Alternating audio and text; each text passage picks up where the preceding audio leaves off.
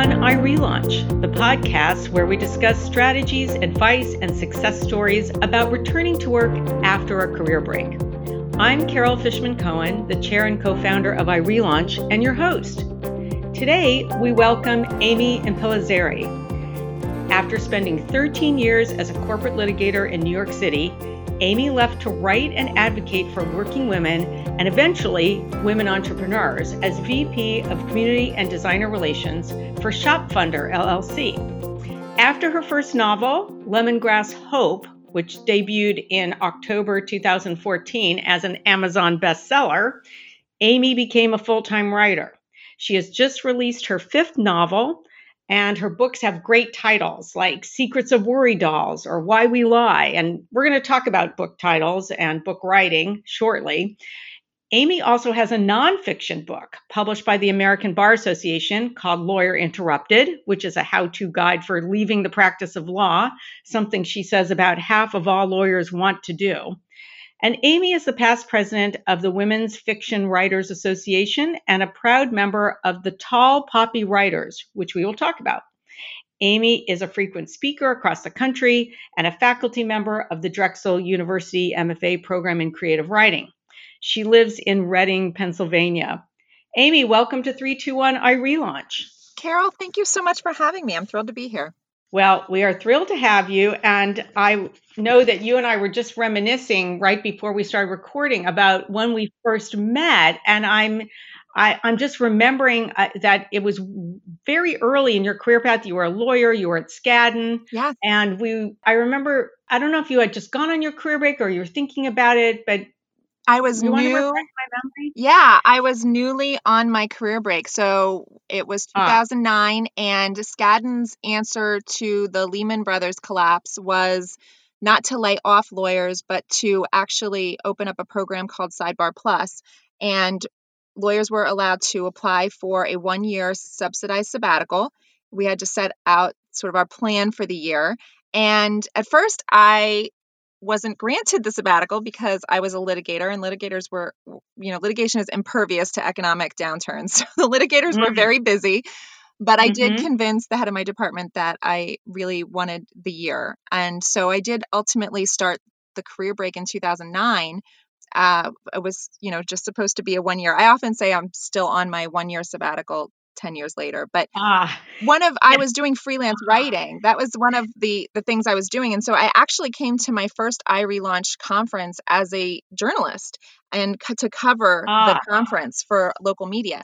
And I was absolutely mesmerized and riveted. And I have always talked about that conference, actually, when I've talked to transitioning professionals, including lawyers, about the impact it had on me coming so early in my own career break, because I was listening very intently to people talking about various career breaks and breaks on their resume and gaps on their resume. And so I was very conscious from the get-go that I was going to make sure that it was a very intentional time with as little of a gap on my future resume as I could achieve. So that was a really pivotal time, and meeting you was really, really impactful. And we've of course stayed in touch ever since, and I've been so grateful for that. Well, same with me, and thank you for reviewing that, because I remember when you wrote Lawyer Interrupted, and I remember just being in touch in all these different phases of your career path. So maybe can you start by just jumping back in time and walking us through the career path, including your career break until where you are now? Yeah, sure. So I had at first a very traditional lawyer trajectory. I went to a liberal arts college in Pennsylvania, Dickinson College. I majored in English and philosophy. I was always going to go to law school. That was always my goal from the moment I set foot in my undergrad studies. I went directly to law school. I went to George Washington Law School in DC. I applied for a federal clerkship and obtained it. So I clerked in DC at the Court of Federal Claims for 2 years. And then I got my first job in the New York area with a boutique law firm. Basically, I started my career at a smaller boutique law firm. We were doing insurance defense, and also we were national counsel for Amtrak. And I Mm. loved it. It was actually a really interesting law firm. They only hired law clerks because from the first day you set foot in the firm, you were immediately given a docket of trial work. And I had decided during my clerkship that for sure litigation was for me. And so I loved the idea of the firm. And at the time, I really didn't see myself on a path to big law. I really wanted to be in court and I wanted to have hands-on litigation work. And so it was really a fabulous step for me. But eventually working in New York, late 1990s, and there was a lot of my friends were working for big law firms. They were making a lot of money. They were having a lot of success. And I got sort of wooed by Skadden. I had a lot of trial experience in my 3 years, my early years of practice. And it was a very exciting offer when Skadden made the offer. But I do remember going into the partner's office at my old law firm and telling him that I had accepted this offer at Skadden. And he said to me, "I don't think that's for you." And I thought that was just, really, I just thought it was really unreasonable at the time. I thought, how can you say that? It's Skadden. It's a tremendous opportunity. On paper, it's sort of everything I've, in theory, I've worked for all my life. I was always going to be a lawyer. Skadden is the, upper echelon of law firms in terms of prestige and salary and career opportunities. But, he said to me, "You are meant to be a trial lawyer and you're going to have it's going to look different there." And he wasn't wrong. And I did go to Skadden and I did end up staying there for a decade, which kind of shocked me at the time when I realized, as I was taking my career break after a decade, and it still shocks me now. And I don't know how much longer I would have stayed, but I was starting to really think about what my next path on the journey was going to be when Lehman Brothers collapsed. And the memo arrived in my inbox, advertising for Sidebar Plus. And I have to say, it was a moment where I felt the universe was really, really speaking directly to me. Yeah, boy, I remember that time vividly. Yeah. All right, so you elect to go to Sidebar Plus. Yeah. And then what? How long were you on career break for? Yeah. So, and the funny thing was, I just knew that I needed to catch my breath and think about the next steps in the journey. I didn't have a clear path. I didn't have a clear idea of what it was going to look like. I did know that I was going to take 1 year to really figure it out. So I was very intentional. And I had always, been a creative writer, but I had boxed those dreams up in college because I was going to law school and I was on a straight line path. So I did, when I went on Sidebar Plus, reconnect with my writing, my creative writing, but I still was sort of doing that on the side. Professionally, I was working for a startup company and I was doing basically freelance work for them. I was also doing freelance journalism work for local media and advocacy work for a local nonprofit. And I was truly filling that year as full as I could with intentional, very deliberate decisions. And then I sort of had this idea that at the end of the year, I would sort of see what rose to the top. And that's what happened. So by the end of the year, what had risen to the top was the work with the startup company, which was Hybrid Her and then later became Shop Funder. It was basically a company that was working to market women entrepreneurs. And they were venture capital funded. They had their own lawyers. They did not need a lawyer. But what they did need was a translator to work between the creative team and the legal team, because the creative team would always say, "We're always asking for things," and the lawyers they're constantly saying no. And I would say, "Well, that's because you're asking for this." That's your job. Right. I used to always say, you're asking for the wrong thing. Here's what we're going to ask for. And it was the first time I realized that my law degree actually qualified me to do something other than practice law. And it was very exciting. That was a very exciting time. And so at the end of the year, I decided to stay on with the startup company. I did end up negotiating for myself a full-time position with them later on, but I asked Skadden to convert my sabbatical into a 3-year leave of absence. And then I thought, I'll extend this time where I sort of see what really is going to be the next path. And all along, I was writing what became a novel. It was a story. It started as a story idea. that was, probably not surprisingly, about a woman who was at a crossroads in her life and sort of evaluating every single decision she had ever made up until then. And it wasn't Mm-hmm. autobiographical strictly, but of course it was inspired by what was going on in my life at the time. And I was working on that on the side, and I was working at the startup company, and I was meeting really incredible, creative, interesting people who were forging new paths in their lives. I also was making connections in the publishing industry because the head of the company had run a magazine. So she was a New York City magazine editor. And so I would say to her occasionally, I'm working on this book. And she'd say, if you ever finish it, I'd be happy to look at it and help you make connections.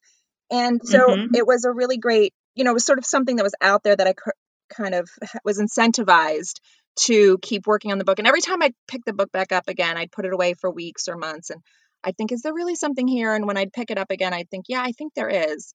And so ultimately, it wasn't until 2013, 4 years after I started my sabbatical, that I did start to pursue the path of publication. And ultimately, Mm-hmm. well, actually, let me back up for a minute.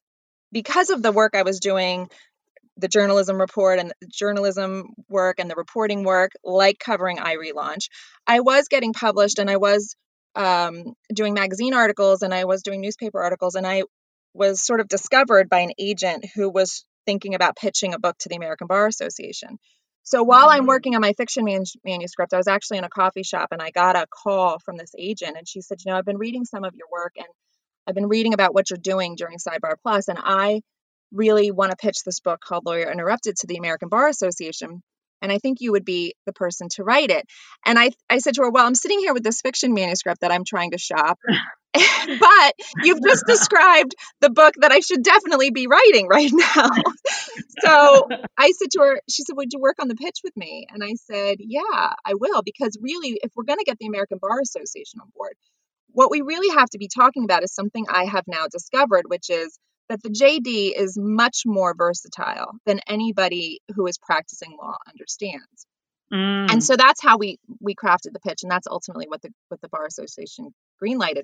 So that was actually my first book contract, was the Lawyer Interrupted contract, and then I used that to shop my fiction contract. And I actually sold my first book without an agent, without a literary agent. I got a literary agent afterwards, but that is a little unorthodox. But it was kind of interesting how it sort of worked out, and was, an extension of my legal background, I think. Yeah.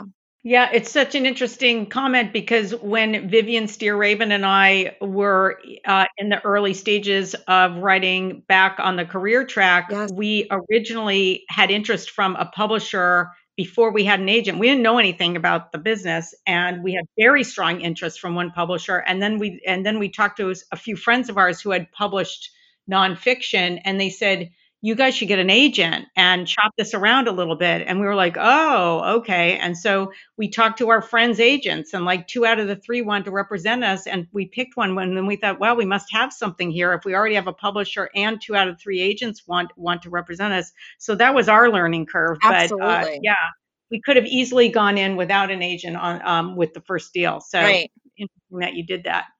And we can talk about that in a little bit, the process, and a nonfiction versus fiction book proposal for nonfiction versus finished product for fiction, and the role of the agent, and whether you recommend one or not. So can you just fast forward a little bit, and once you got Lemongrass Hope published, I guess directly with this publisher without an agent, did things just like spiral after that? And did you get like a multi-book contract, or was each one published by someone different, or how did that work? Yeah. So all of my fiction books thus far have been published by Wyatt Mackenzie. And so what happened was Lemongrass Hope, I sold Lemongrass Hope to Wyatt Mackenzie. That was a connection that I did ultimately make through the magazine editor, mentor friend of mine. Mm-hmm. And so that was really exciting. And it was funny because actually the head of Wyatt Mackenzie said to me, debut fiction, it's hard to sell. It's easier to sell nonfiction, but we're going to sort of see if we can bootstrap it on the publicity and marketing of Lawyer Interrupted, and see what happens. And I had made some friends because I was really serious about having a career, a potential career in publishing. I had networked and made friends in the industry with some professional writers, some really commercially successful writers who had been incredibly generous with their advice and who made, sort of helped me understand the industry a little bit. And so when the book was, uh, due to come out, one of the activities you have to do basically, and everyone has to do this no matter how famous of a writer you are. And obviously I was debuting and nobody knew me, but you have to sort of knock on doors and ask writers to blurb your book and endorse your book, read your book, and then if they like it, endorse your book.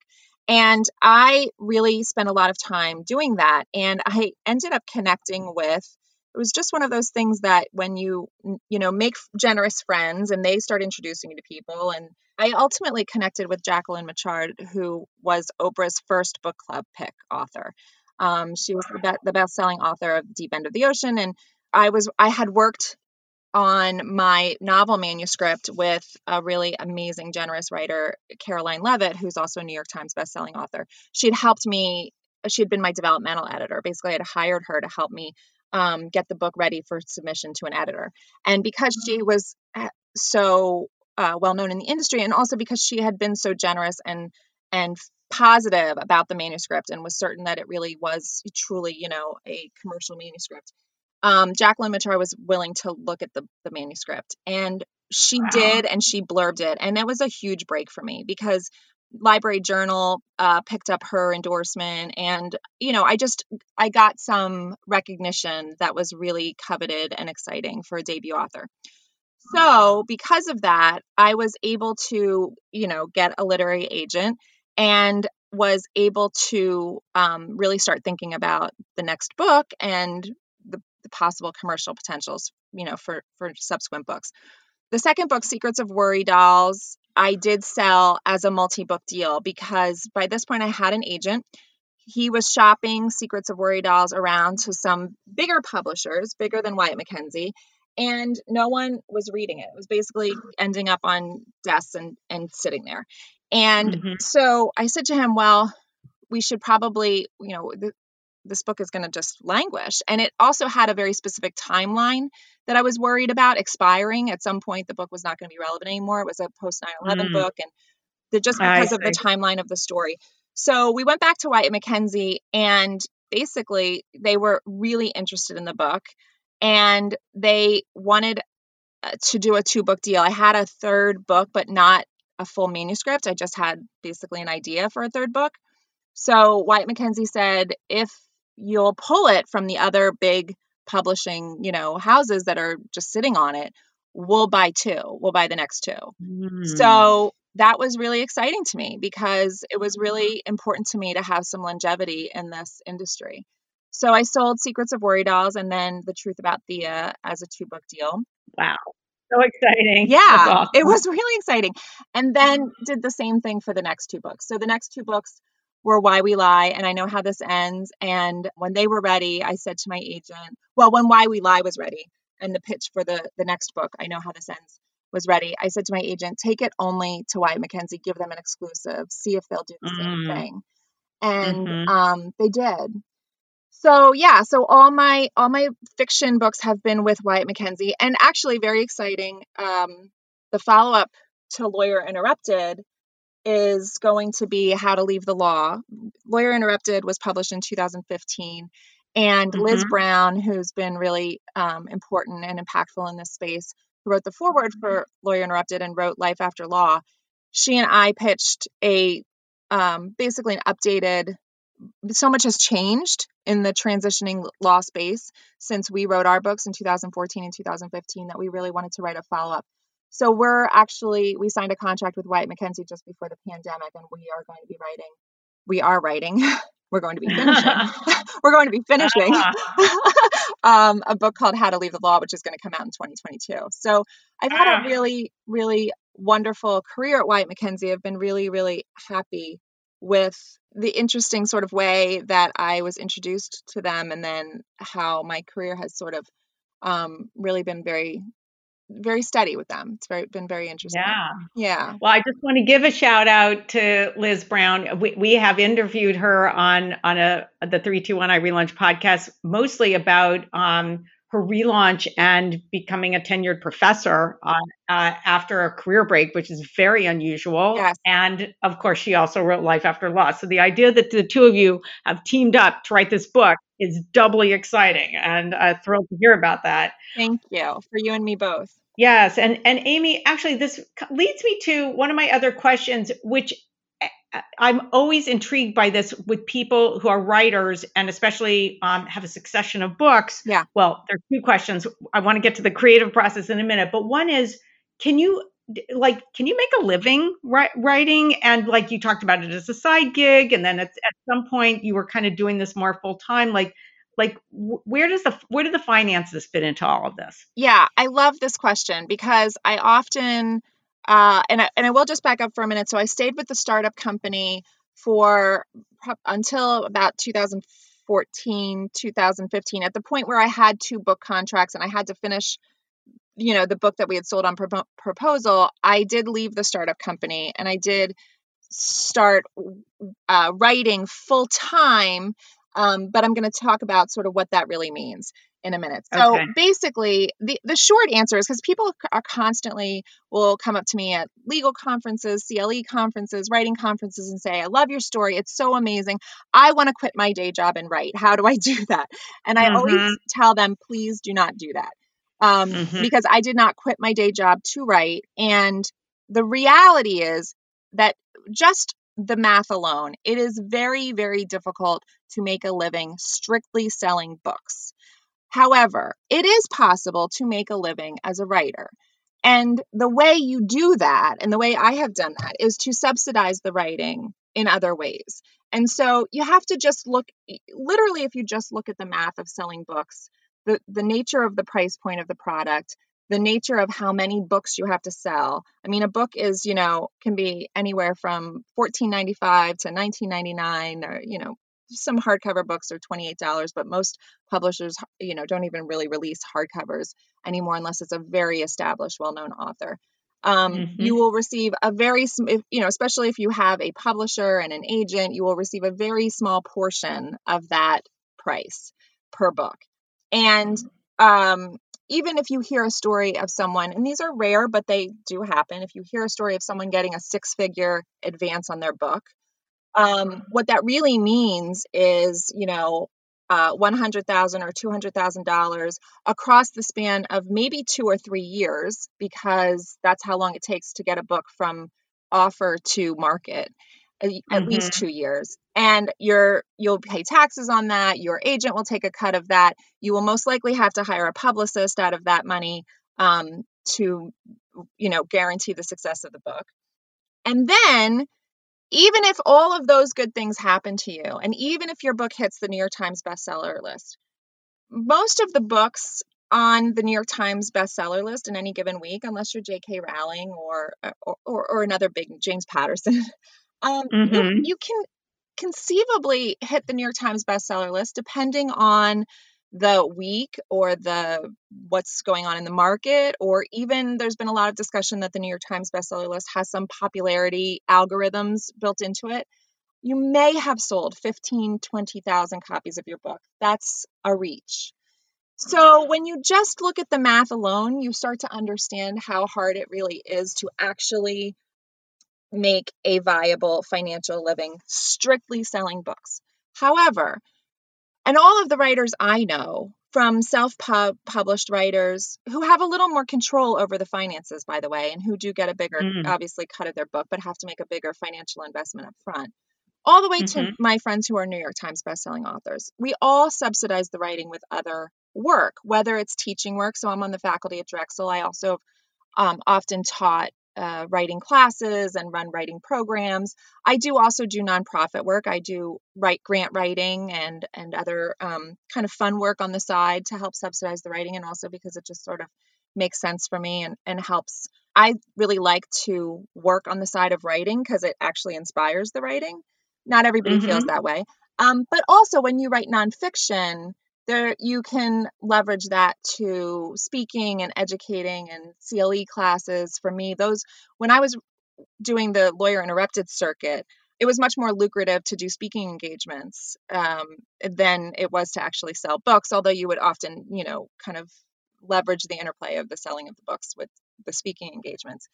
Right. So all of that is to say, I always tell people, please don't quit your day job and start writing a book and think that that's going to somehow, unless you are independently wealthy, that don't think that that's going to replace your income. But you can invest in the writing career, just as if it's a startup company, just as if you're starting a new business. Come up with a business plan, decide how much you're going to invest in the next, however many years you can tolerate, and think about how you're going to subsidize it with your current day job or some other different day job. There's two schools of thought.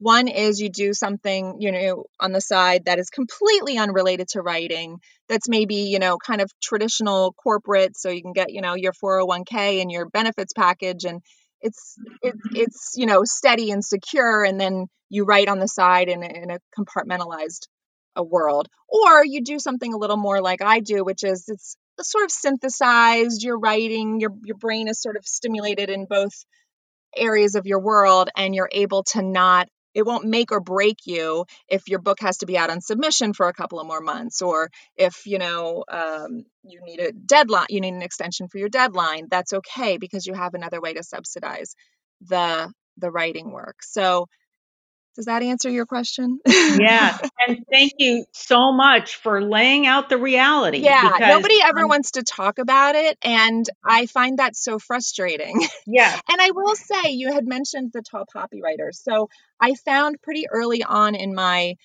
journey, my writing journey, this group of women founded by Anne Garvin. She's a USA Today bestselling author, and we are a marketing co-op. It's a business, but we are also friends, and it's a very generous group of women, and the group has evolved somewhat over the years. I've been involved with them since 2015, and we market each other. We also do a lot of brand sponsorship negotiations. We were involved with Francis Ford Coppola Winery and BookSense and different companies to, basically help market each other and market our books as a brand. But they have been very generous. And from the start, they were very generous. I often joked that if there had only been tall poppy lawyers, I might have stayed in the law longer, but there weren't. But the tall poppy writers have been very generous and open and transparent. It was the first time I really kind of met writers who were willing to be transparent and open about the industry itself, which tends to be shrouded in so much mystery and confusion. And there are reasons for that. It is a confusing industry, but it doesn't have to be so secret. And I'm always worried when a new, author, emerging author, or a debut author, I have a conversation with them that makes me understand that they're so confused and perhaps a little unrealistic about the finances of this industry. Because I think if you don't know the realities, you make poor decisions. And I hate to see an emerging or debut author do that.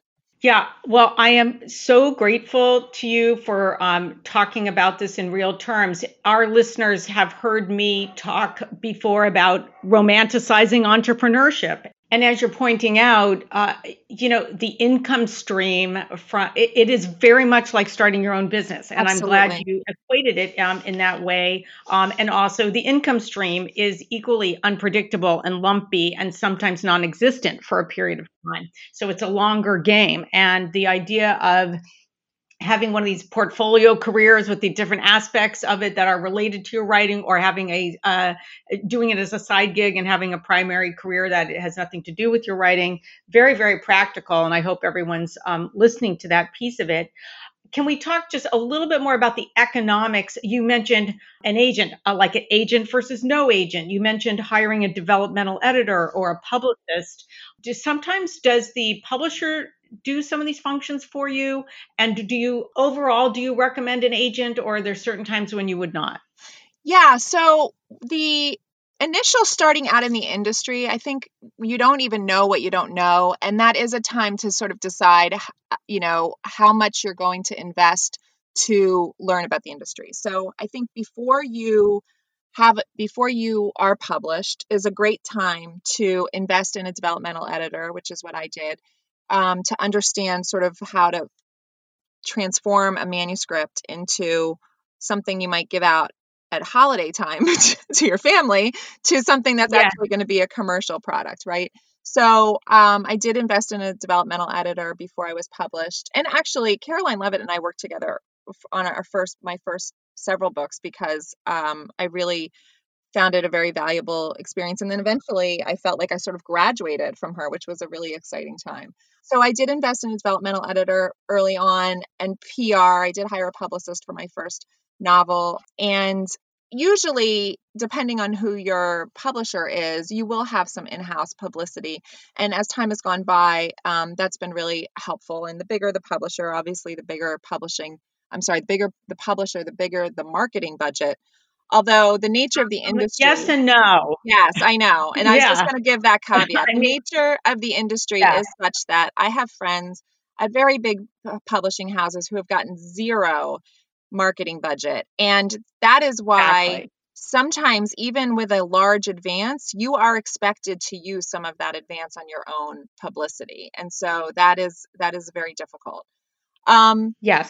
and so, yeah, I do, it depends what you want from your publishing career.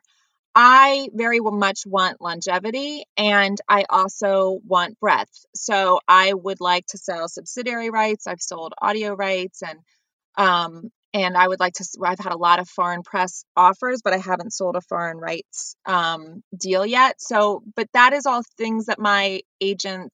I'm actually now on my second agent in the industry, and love her, and I'm thrilled. And she actually is a former Skadden attorney. So that's really, Oh, love really that. fun. Full Turned circle. literary That's agent. Yeah, great. Liza Royce. Yeah. So, if I very much would like, I get a lot of film rights inquiries, I get a lot of foreign rights inquiries.